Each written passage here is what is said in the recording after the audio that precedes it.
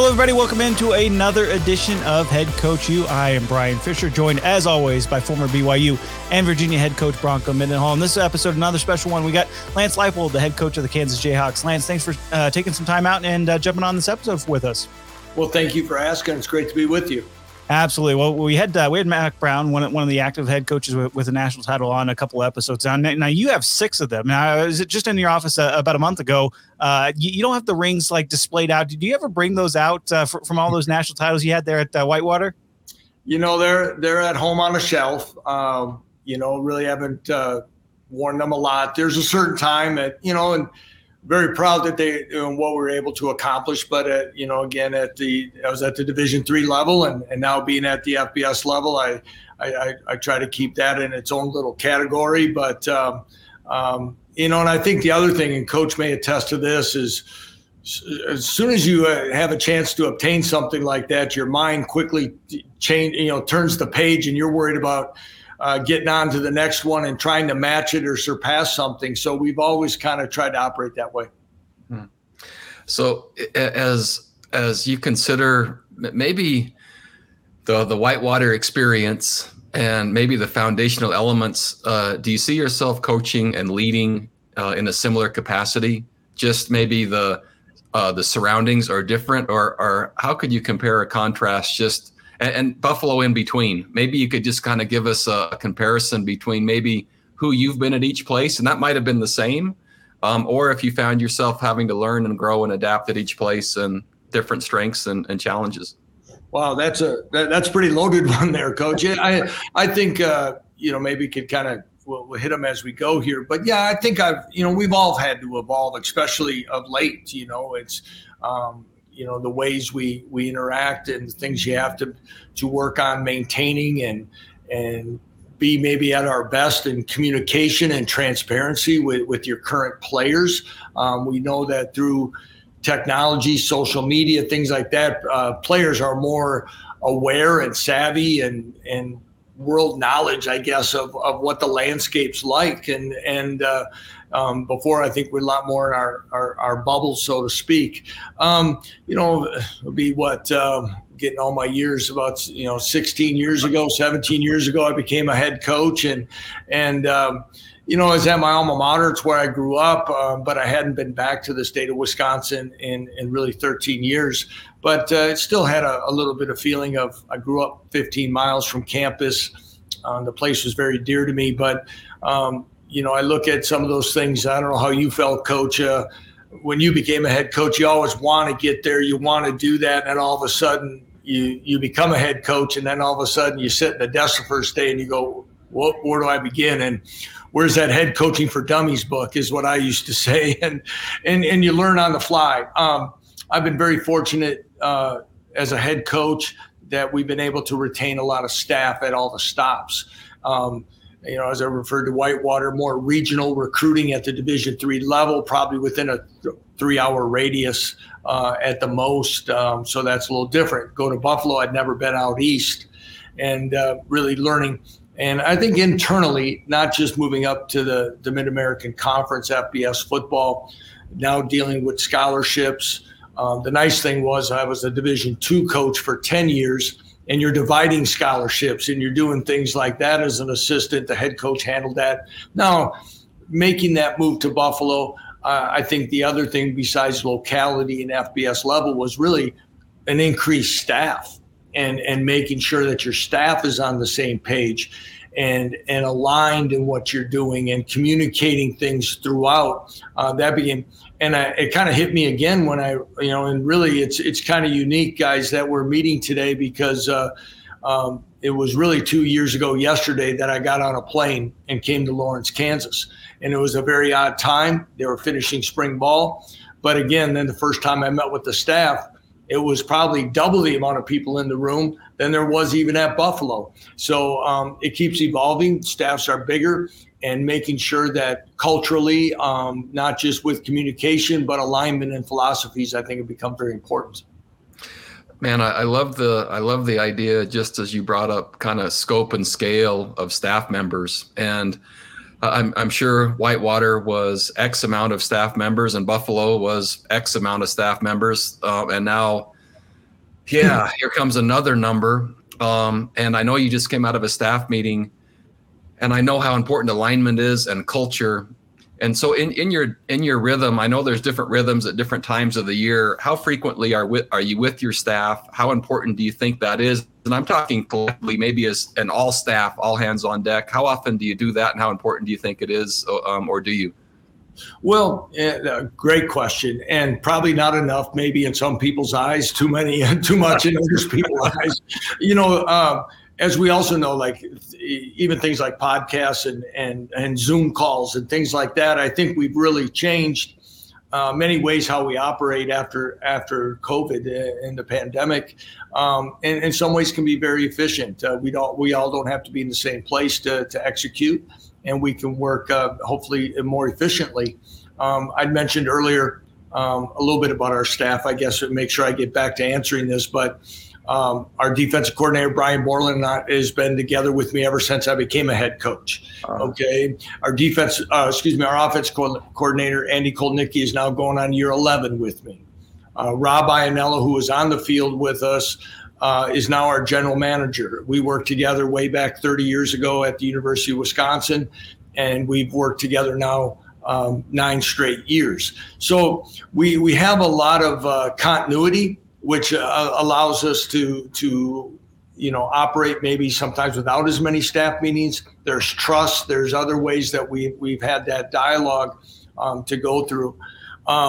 We've kind of broken some things up. I don't even know the exact color groups and who's in them, Coach, but we'll sometimes call a meeting and certain people need to be in the room. The other people Zoom in.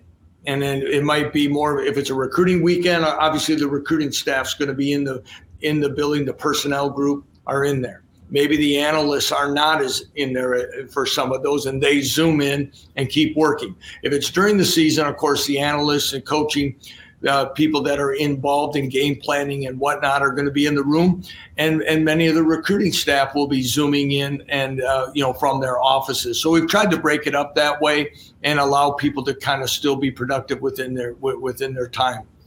And I listened to you talk about your staff members who had been with you so long, and that was the approach that I believe in and took as well. Most of my staff members were groomed from within. I'd look at the end of every year and see which players I thought would be the greatest leaders. And I would approach them about being a graduate assistant, but only if I thought they could end up surpassing or maybe sitting around the full-time staff table. That was the criteria. And then if they got that chance, then they became a position coach and eventually a coordinator. But that continuity I found really, I think to your point, efficient, with fewer meetings and more speed. And as you said, two years ago, in a really unique time frame, you're arriving in Lawrence, Kansas, and regardless of where you end up, expectations, there are expectations, and wins matter, and how fast you can show progress. And I think having staff members that you worked with and can rely on, I think that expedites the process. But more importantly, the trust that's already established, man, that's really helpful as you take on a new environment. What did you uncover maybe when you arrived at Kansas from what you thought it would be? I know for me, arriving at Virginia, I thought it was one thing, and then it took an entire year of discovery to really determine what it was. I'm interested how close to what you thought the University of Kansas was and the state of affairs prior to you coming, and then now you've been there 2 years. What were the reference points, and how far off was maybe what you thought and what was reality? Well, that's a good question. If we could, I'd like to come back to some of the staffing things of alignment later as well. I think that are really helpful, at least in my world. Yeah. This was, many had thought the toughest, maybe most difficult Power 5 job, and because of its lack of success in 12 years. I had went back to Wisconsin to their state clinic about a month ago, and I had somebody pull up some old stuff for our communication staff of what it was really like prior, during that 12-year drought, really since Coach Mangino. And I looked at some of those numbers. I went, I'm glad I really didn't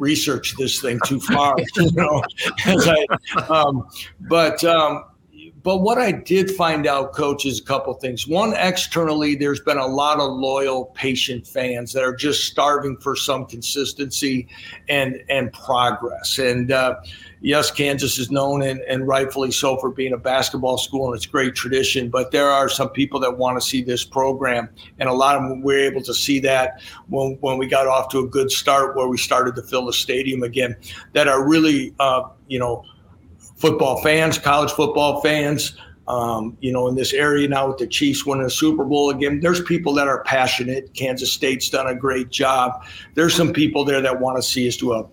The other one is probably much like yourself when you got to Virginia. I sat down with every player. Now, this was finals week. I was trying. Guys are getting out the door, and you're trying to hang on and learn so much, and it's kind of a whirlwind, as you know. But players today, as much as everything's changed, when I asked them, what does this program need most? And I started writing down what every kid said. And it came from leadership. I said, from who? He goes, well, we need more leadership from coaches. We need more leadership from players. But the other ones that were really stuck out, because those are general, and to me was, they wanted more structure. They wanted more accountability, and they wanted more discipline. And sometimes we don't think young men, we just, they'll test you. We know that they're going to, but at the same time, they were begging. And again, that's not against the former staff or anything else, because as we know, through the pandemic, we were trying to do everything we could to get to kickoff. And a lot of other little things, I think, sometimes because we were operating in silos and other things were happening, kind of got, pushed aside, and we lost some of that focus on those little things. And so when they said that, I said, okay, we've got a good chance here. We do. But that was probably the most that. And then we made the switch to morning practices. And I don't know what you were doing there at either stop there in this, but once we have, you kind of worry about it. They kind of look at you funny, but at the end of the day, they found out that their personal lives were better they had more time at the end of the day. There's so many other positives to that. That really helped us in the trust factor that we were working in a direction, not only to try to be a better football team, that we're looking out for them. Yeah, really powerful. There's two great books that just kind of, their research substantiates what you said regarding morning practice. One is called Spark, like a flame, spark. And what they found, they found a school, a high school, and they did this pilot program with remedial students. And what they found was that if they gave them a fierce bout of exercise right before their most challenging subject, they tracked that, and they found that within X amount of time period, none of those kids were in remedial subjects anymore. They had been mainstreamed. Wow. And then they incorporated it into the student body at large. And so they were using exercise prior to difficult subject matter. And that school, if I remember correctly, and I encourage our readers to go back and listeners to go back and look at this, but I believe they ended up leading the world in math and science after that change. And so we went to morning practices as well, and had been for a number of reasons. I liked the thought of priority on how important that was, but also the real world starts early. And so I liked the training that was going to give these kids, and that we were their best and first chance to start a great day with messages of substance and unity and things that were going to be uplifting. But also there was a physiological benefit to learning. And Virginia is a very challenging school. Brigham Young is a challenging school. And so it fit really well at BYU, back to your point, with personal lives. So many players there were married, and they have children at home, and it's pseudo professional-ish because of the age. And so anyway, the research on exercise is really important. The other part, back to expectations, when you ask the players, there's a group that's called Teach for America, and they take these young college kids, and when they graduate, they go out in these really rough areas where no one really wants to teach, and they do a pretty remarkable job. But what they found was the greatest gift we as leaders can give, or teachers can give, is that of high expectations, and that was the biggest determinant on outcome, was the expectations of the teacher. Now, that doesn't mean, and that was within the classroom period, but before and after, there was this outpouring of love and care and empathy. But within the hours of class, there was really no quarter given. There was, the expectations were going to hold, but those teachers and coaches before and after were absolutely empathetic and sympathetic and doing everything they could to help those. So there's this unique combination of performance expectations, but also love. And when those two things came together, that's kind of the sweet spot. And it sounds like you experienced some of that. We did. And, probably much like yourself and others out there, we have a lot of expectations and on our guys each and every day, from body weights to having hydration tests before they go out and practice so we don't cramp, supplements to, eating breakfast and all these other little things of doing things in a point system and culture teams and all these things. And after that first year, and we were 2-10 after arriving in May, but played better down the stretch. We were fortunate to upset Texas, and then we played some close games and lost in the fourth against TCU and West Virginia. At the end of the season, I asked Kenny Logan, our all-conference safety, I said, Kenny, what do you like best that we do as a staff, maybe compared to the past? He goes, well, I really like the structure. I like all the check-ins. I like what we do and how you keep us going like that. And I said, okay, what do you like least about what we do as a staff, maybe compared? He said, the check-ins, the structures, and all the things you make us do. And again, and just like you, that's what I did. I laughed and I find it, because I think that's really says a lot about, young men today. They may not like it, but they know it's better. And that's when you can do those things and they see that you do care and you think there's production in different ways. I just know as a head coach, I used to struggle early on because, you got a 1 o'clock or a 1:30, team meeting, in the afternoon. Or between 12:30 and 1:29, somebody walks in and drops something on you that happened that kind of just puts you in a different mindset than you want to be when you walk in front of the team. And by going in the morning, it doesn't mean things happen in these young men's lives during the day or during the evening sometimes, but we're able to have a better grasp on it. Like you say, start with that positivity and things they love doing. And usually they had to get up and lift anyway, and they've really responded. I was resistant at Buffalo doing it. We didn't have an indoor right away. We had to drive 30 minutes to get to the Buffalo Bills when we had to go inside. So that was a lot of other logistical nightmares. So once we got there, I was like, I don't know about this. I was kind of old school in that way, but I'll never go back. In fact, you talk about cultural changes, Coach, I kind of give you another one was, we said I arrived in May. Everybody's registered for fall classes. And I talked to our people that handle it. I said, I want to move to morning practices. Well, I don't know, Coach. We can get that done for second semester. Now, I'd like you to try now. And then, they come back, we got some conflicts. I'd say, give me the list. And then I said, I don't want to go on the field at 7 a.m. to 9 a.m., but we're going to find a way to do this. All that, I got about 3 no's to 5 conflicts that got down to 1. And again, I think when you go into, changing a program, you don't just change the culture in the building. Sometimes you got to change the culture of the other facets that touch your program within an athletic department as well. That's such a powerful point. And I found that the efficiency and the effectiveness of the organization was certainly tied to the branches outside of the building, or sometimes in the building, but on a different floor. And so much like you just mentioned, and that window for change, I can't say that there isn't change your second year or your third year or your fourth or your fifth, but there's an opportunity at the beginning.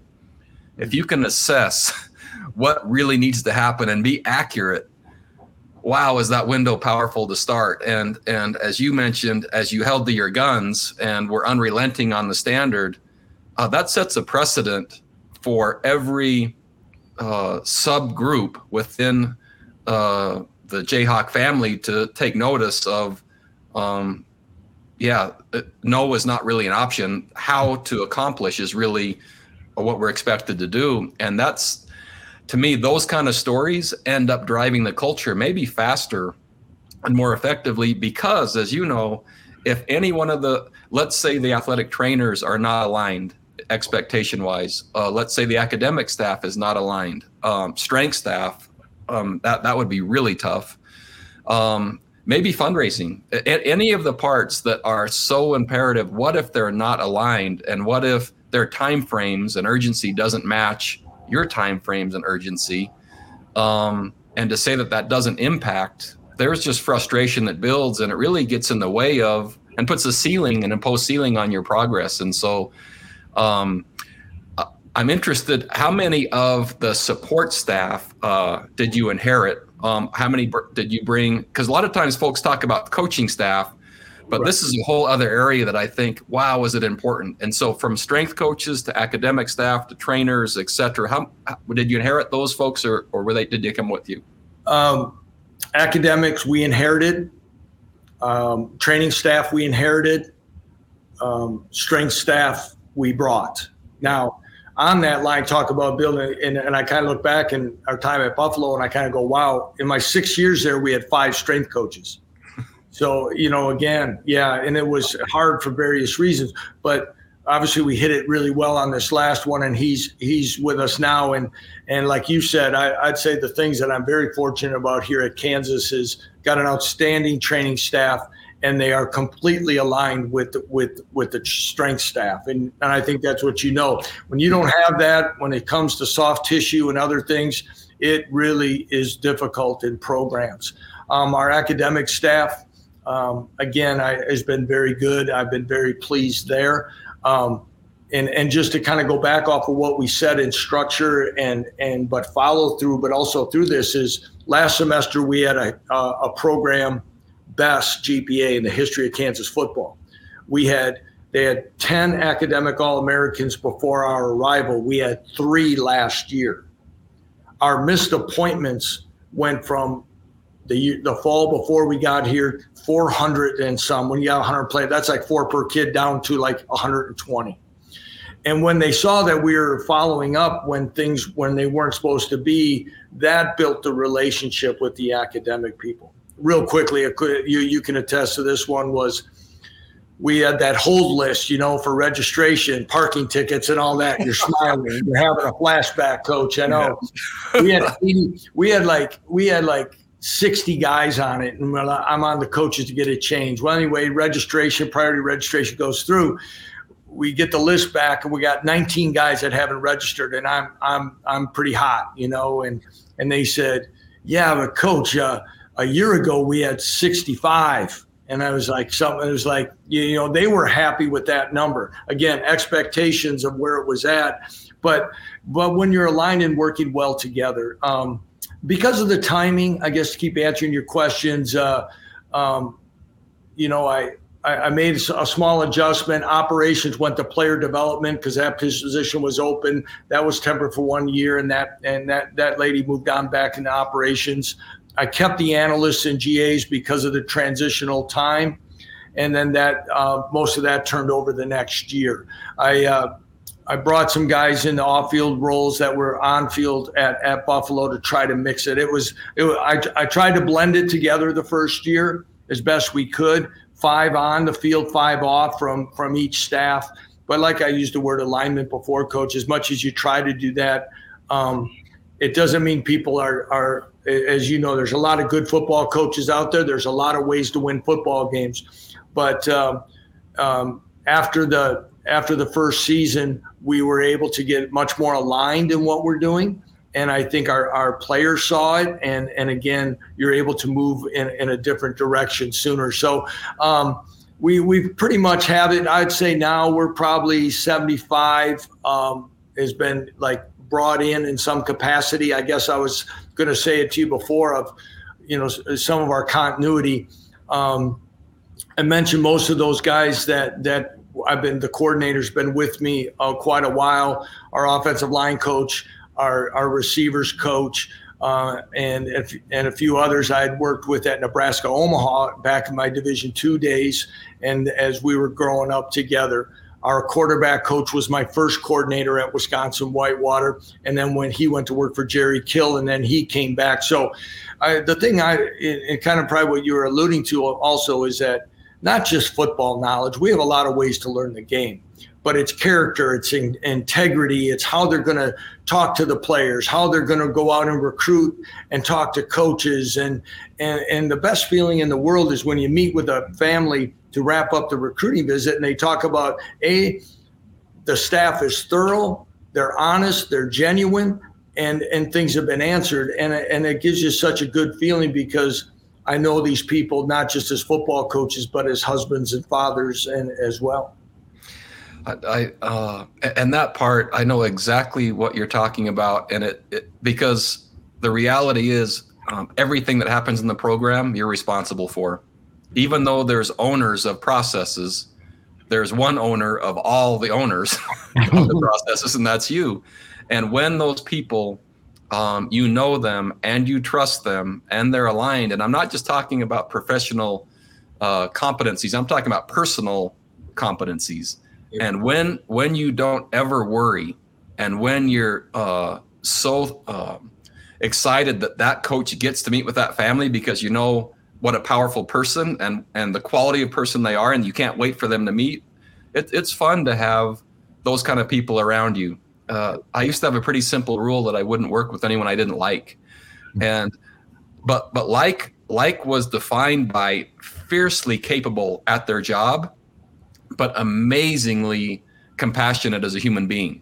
And when you put those two things together, the amount of worries that you have in your seat, they diminish. It doesn't, because there's always going to be problems with that many people making choices. And so when you mitigate that, which it sounds like you've done, the one area I forgot to ask you about, I think is super relevant today when it comes to personnel director or whatever you call in your program. Man, how big a role is that for you now with player personnel and recruiting? And what have you done, or what are your thoughts regarding monitoring the portal? And is there a whole separate entity that does that, or considering other programs? And the landscape is changing. And so how are you navigating all of that? Well, Rob Iannello, who I'd mentioned, is our general manager. So he oversees a lot. I don't know if you've ever met Rob or not, but he I have. Very impressed. Rob is one of the most organized guys. He can handle a lot on his plate. He was at University of Wisconsin for Coach Alvarez 2 times, was at Notre Dame, Arizona, was a head coach, and he's a good balance for me in many, many ways. Grant Murray's our director of player personnel, played for us at Whitewater, came to Buffalo as a volunteer, and does an outstanding job.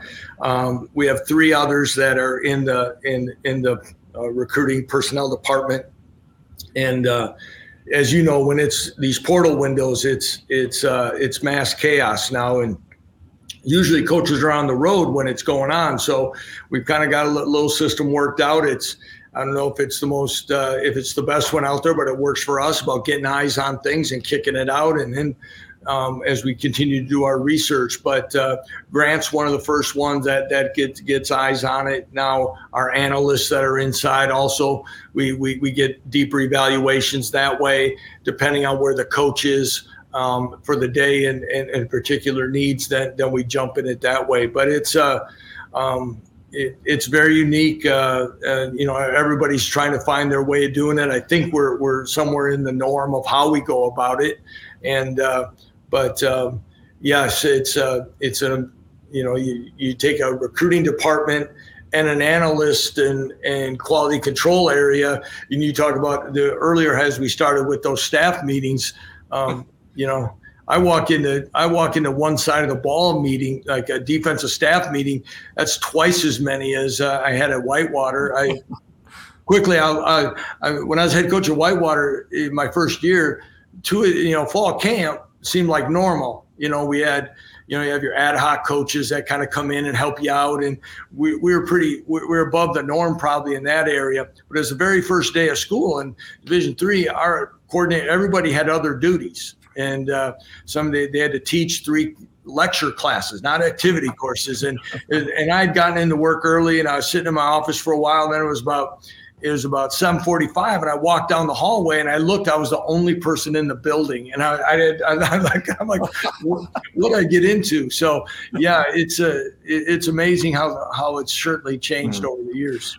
I bet that was so formative for you as a head coach, and the appreciation, but also the challenge of managing more staff members, right? There's a huge benefit, but there's also some challenges of alignment with more voices and keeping them aligned culturally. And I'm sure you've experienced that. Yeah, you're extremely right, because much like you say, you want people that are, goal driven and have aspirations and do things that, and we all have opinions, and we know those, and you want people to, I don't want a bunch of yes men. You want people to, stimulate thought and a lot of times counterbalance and make some things happen. But also with that, it has to be within the framework of alignment. And we've seen it for 30, 40 years where the old coach's handbook about what's decided behind, we walk out of this room, it needs to stay that way. I'm pretty old school, and yet in ways where a lot of times will still use, Coach, a spiral notebook. Yeah. And I usually use it this way with our guys and say, I got this notebook here. If you want to get one, go ahead. And the front of the notebook is what we're doing. Okay. When you leave the meeting, you can write in the back of the book, when you become a head coach, what you would have done. Yeah. And when you become a head coach, you can decide which side of the notebook you start from. And again, go from there. I was an assistant coach for 10 years for a man named Pat Burns at Nebraska Omaha.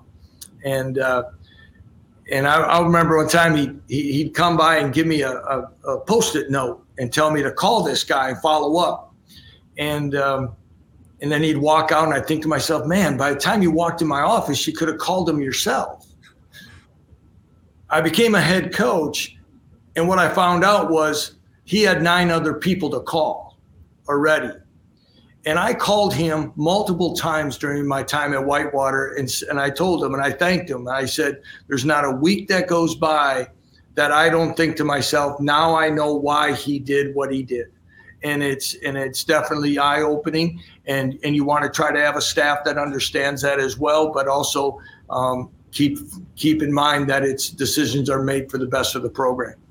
Yeah, and what a powerful story that you were groomed and mentored, but maybe more importantly, that then you express gratitude once you truly understood.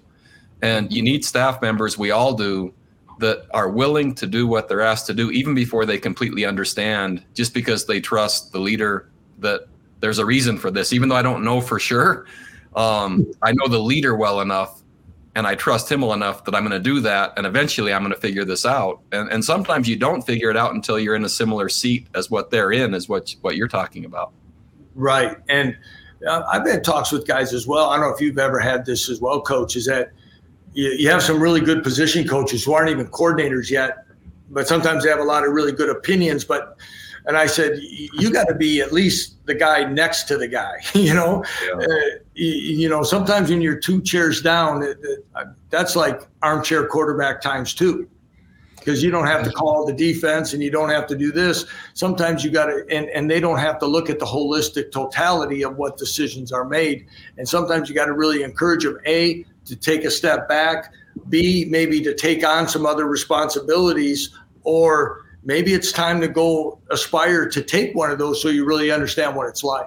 I see that as well. And I think you've probably experienced this also. There's a friction point that comes in that space, and you can sense that this assistant, even though you love him and trust him, there's a growth opportunity because he's so capable and confident in giving advice.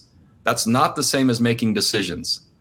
And those 2 things are completely different. And a confident advice giver, there comes a point prior to them being the decision maker where that can go a number of ways. And that will either happen within your program, or as you said, sometimes that's the time for them to grow and learn by taking another position where they can see that. And most often they come back thankful and grateful to see and learn, and they could see where they were and where they needed to be to contribute at a higher level. I agree fully. when I became the head coach at Whitewater, I mentioned him before, Jim Zabrowski as my offensive coordinator and quarterback coach. He gave up a Division III head coaching job at a smaller Division III school, and I wanted somebody that had coached at Division III, been a head coach. I talked to a couple guys because I comfortably say now, Coach, I know I'm not the smartest guy in the room, and I'm okay with it, but I also know that I have the responsibility to make the decision that has to ultimately we go with. But when you have enough people around you that want to do that, that helps. I used to put it in our little coach's note when we used to give more of that coach's handbook, is that I'm open to all your suggestions, but I also want to know the solution of how we're going to do it. Everybody can tell you how. Sometimes it's things that cost money and you just don't have it. So tell me, I'll listen to all the suggestions you have, but also help me tell us how we're going to get there. I really, really like that. And I ended up, and so many head coaches that I talked to, I learned from, just like I am today. And then there's just such commonality. More often than not, we're more similar than different, even though when you're in it, you'd like to think your program is so unique and so different and so distinct, and many are in a lot of ways. But then there's this whole other area where they're so similar, and there's differentiators, but there's this core thing that's so similar. And I used to ask for the same thing, anyone that came to my office. And what I found as the head coach, and I'm not sure if it's the same for you, what I found is anyone that came to my office, they usually were going to present information from their point of view only. They had a time frame that was going to suit them perfectly, and they wanted an answer that was, quite frankly, in their best interest in a time frame before. And so in contrast, they were asking me to make a decision before I had all the information. That's both sides or all sides, in a time frame that was going to allow that to happen, and that might not go their way. And that's the head coach. Most that came in, I just kind of matter-of-factly took that I'm going to get part of the information. I'm going to get a time frame that they want that's faster than what's going to be profitable for anyone. And they're not really interested in an answer that's not going to suit them. And so back to the solution idea, the head coach's office is a great place for people to talk about what problems exist and what challenges. I have the same philosophy. I want to know whoever brought information to me, what are we going to do about it in a really comprehensive way? Not what just are you going to do? How is it going to benefit? And I didn't want blind spots or unintended consequences. And so what that started to do is, that didn't mean problems didn't arrive in my office, but it did mean that whoever came in had thought about them much more deeply. There were solutions that were expected, even though I didn't agree with them all, and it was more comprehensive. And that then led to a dialogue that we could address the problem in a way that was going to be more beneficial for everyone. And so my personal assistant, the gatekeeper, you didn't make it through the gate without qualifying for those criteria. And because your time, as you know, you got a lot going. And so it resonates what you said. And to have someone else that was a head coach on your staff, what a great asset, just to be able to have a sounding board at times. Right. In fact, and then the latter part at Whitewater, I hired 2 former head coaches in the conference, and they had retired, and all they wanted to do is go back and coach ball, and go back to where they started. And they became position coaches, and they would move to Whitewater and live seasonally in an apartment that we'd get them. And it was so refreshing because, at those levels, whether it be fundraising or doing and roster manage, all that's all you wanted was some other people. And you know what? They didn't come in and say much, because they also, at that stage of their careers, really help mentor before it even gets into the room, because they're trying to tell somebody what's really going on in the bigger picture sometimes before. So I found that to be, very beneficial. The next thing, I was just, as you were talking, there was just a thought came into my mind, and I hadn't even thought about this before you came on the podcast, but my first year at Virginia, 2-10, I'd never had a season like that before in my life. And then the next year 2, the fans rushed the field when we beat Georgia Tech to become bowl eligible. And I'd never had fans rush the field to have a bowl eligible team. And so we lost our bowl game. And so we were 6-7 my second year. And then the next year was 8 wins. The next year was 9 years in the Coastal Championship and the Orange Bowl. And I was just thinking about your journey there. And in the first 2 seasons, as I'm listening to you talk, I can't say that I've been in your shoes exactly, but at a school that might be similar, maybe more known for basketball and having some challenges and a similar first couple of years, it's invigorating to see the growth, I'm sure. And how would you define or describe what the attitude and the confidence level maybe is around your staff and your players at this point now after 2 years? Yeah, that's a great point. We go so fast and we're always in a hurry, as you know, and then we transition on to the next thing. But it's still watching young men grow up and mature and one of those, and we were talking about some of these other things earlier, gaining confidence. And sometimes confidence and, take away the record. I was talking about our academics. I've seen guys, I'm sure you have as well, a young man who came from maybe wasn't the greatest student or wasn't very academically confident, and all of a sudden he has academic success and it carries over to the field. His whole life changes. We have some of that going on, but now we've stacked on some of these wins on the field that it's really been neat to watch. And I say confidence, trust, development, all happening at the same time, because, we had a young man just signed, he didn't get drafted, signed with Dallas, left tackle. He had 8 position coaches in his career here. Wow. 8. He played tackle, tight end. So part of that was bounce back, but also the instability and well, why should I listen to you? My last coach was telling me to do it this way and all those things. So besides continuity, and I'll kind of slide in another one for you, is next year will be the first time in 20 years that the University of Kansas will have the same set of assistant coaches 2 years in a row. So again, those things. So when our players see it and the weight room starts coming, and we lost a 3 overtime bowl game, but we were down 4 or 5 at half and battled back and tied it up. A year before that, if we were down 17 or more at halftime, it was the locker room was a morgue. And then you could see the games that they were hoping and still getting there. I say, as you got to stop hoping, you got to make it happen. But the games that were, 7 or less or up at half, boy, the energy and everything was there. They're just hoping to get there and keep going. Now we're at a different point, and that's that confidence of you're winning some, you're still maybe coming short against some of them. Now you got to take that next step. And we have, I think, 17 returning starters. We've got a fine young quarterback in Jalen Daniels, who was injured last year, came back late in the year. But, we've got a nucleus of guys that believe now. They believe not only in what the staff and what the process is, they believe in themselves and where we're going in a very competitive conference. But we're excited for this next step and to see them kind of take that, we work a lot on some of our culture talks. We work on leadership and things that you're saying. Our strength coach does a lot with them on them. Matt Gildersleeve does an outstanding job. And as you know, when you can get this, get your program to be a player-led program, that's when that next big jump can happen.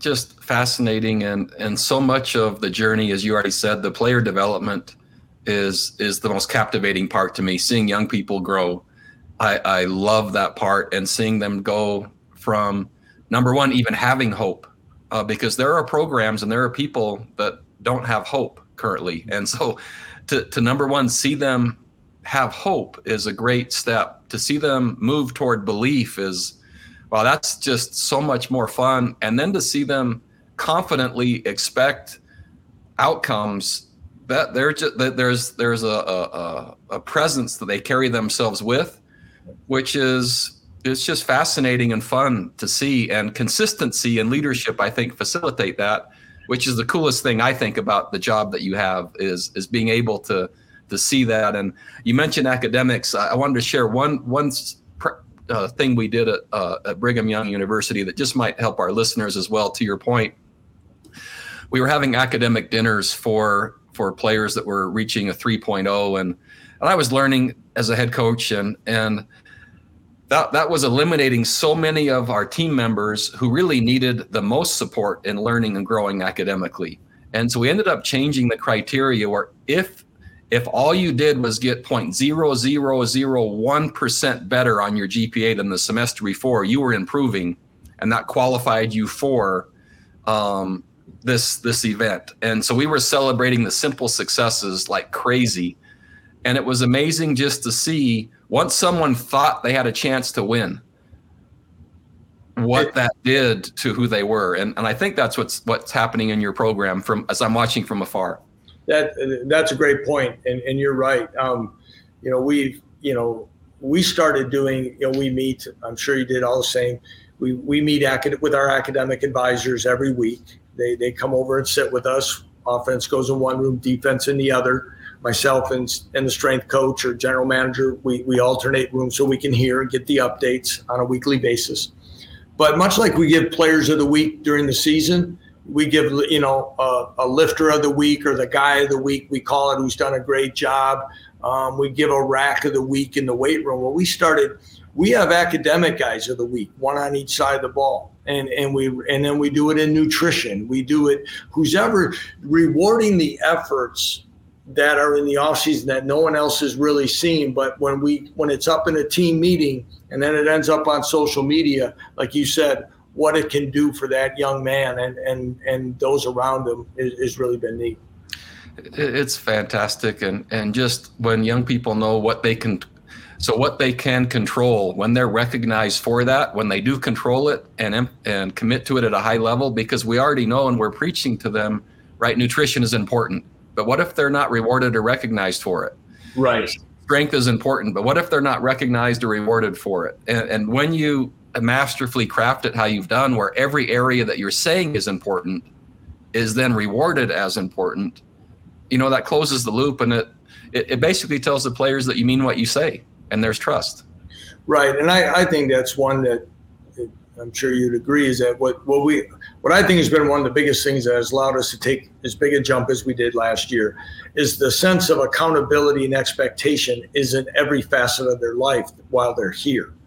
They have an academic expectation. They have a nutritional expectation. They have a weight room expectation. They have a preparation, might even be training room, prehab or rehab, whatever that is, because they know that everything they're doing is somewhat being analyzed and I don't want to say corrected, but coached up and monitored, I guess. It allows them, like you said, I think you said it so well, it closes the loop. And because you can't tell someone it's okay to be 5 minutes late for class, but they expect them to be 5 minutes early for meetings. It's such a mixed message that I think our players then have been able to grasp this and take it to heart. It's really cool, and one of the things that I believe is that I used to share, which is to your point, that and is how that you do one thing is how you do everything. I think, and we all want to compartmentalize different levels of importance, and we'll do this at this level, and we'll do this at this level because it's not quite as important in this one. Sometimes the things you like least done at the highest level is where the most growth happens. And so for a coach like you that is running a program that's stressing accountability in all those areas, the most comprehensive growth is going to happen with your team and those individuals. And that's what's happening. And man, then you really hope, and it almost always happens, then you really hope the results on the field, right, support that methodology in a timely enough way to keep momentum. And then that becomes really fun. It sure does. You're right, because sometimes when it doesn't, you're working these kids. You want them to believe in it, and darn it, they're doing it, and it's just not, it's not showing up. And then all of a sudden that wavering can happen. But we start off again. As we're sharing stuff, we inherited a team that in 2020 was the most penalized team in the Big 12. in our first season, even though we won 2 games, we were the 4th least penalized team in the NCAA. And so, again, we've taken those things, not just for, this isn't a pat on the back. This is for them to understand that the little details matter, and this is where it shows. Because you can't, as you know, when you're suffering through those 2 and 10s, moral victories isn't doing it. It's not doing it internally, and it's not going to happen externally with your fan base. And I think what we've also talked a lot about is it's unfortunate so much we're in such a hurry to get to success in the win column, that these other victories of really where this was set up to be has sometimes been really pushed in the way back of some things. Well, and really to your point, one of the biggest challenges I think for any head coach, but also college athletics right now, is where is the true intent for player development? Because as coaches come in, you have basically 2.5 years to show significant improvement. And that's a fast time frame. And now there's a chance to basically reload your roster from other places, right? And so the developmental approach and the teaching approach and the comprehensive caring approach that you're taking, it resonates to me. And I think there's huge value in that. And those are the programs that I would love to see have success. And so that counterbalance to the urgency, because when has development ever happened fast? It just, and so there's a really, head coaches are in a really tough spot right now with the expectations. And then this idea of bringing along a team and a roster and changing an entire culture and tradition that's been lacking, and you're doing it. And I'm thrilled to see that happen, and just so grateful that you spent time sharing with us today what you're doing and why you're doing it. And I'm sure our listeners just really benefited. So Lance, just thank you for being with us today. Well, I appreciate it very much, Coach. It's great to be with you, Brian. Good to see you as well. And I hope just like any coach's clinic, right? If a coach can pick 1 or 2 things from this that can help them along the way, whether it be immediately with their team or somewhere down the line, I hope they found some good in it, and would love to do it again with you sometime soon. Be really fun. Brian, we'll turn it over to you to close this out. Yeah, it definitely kind of felt like a conversation that you would hear at a coach's clinic, and we appreciate the time so much, Lance. Don't think that I didn't hear that Bronco. He doesn't do this often. He kind of set a bar for you there about having 8 wins in year 3, kind of like in Virginia. So just letting you know that next time you come on, you got to. For the record, that was not my intent. My intent was the 2 and 10 and bowl eligibility. That's the part I was talking about. Yeah, you can edit that part out, that 8-win part, Brian. Okay. Yeah, I said that last year too. Is like we had some people start talking about a bowl game. I'm like, hey, pump the brakes here. This is the process. So, we will follow that up next year, and hopefully we'll be talking about a great season there in Lawrence. But Lance, we really appreciate the time, and thank you so much for joining us here on the Head Coach U podcast. Thank you very much, guys. Take care. All right, for Lance Leipold and Bronco Mendenhall, I'm Brian Fisher. Thank you so much for tuning in for another episode of Head Coach U, and we'll catch you again next time.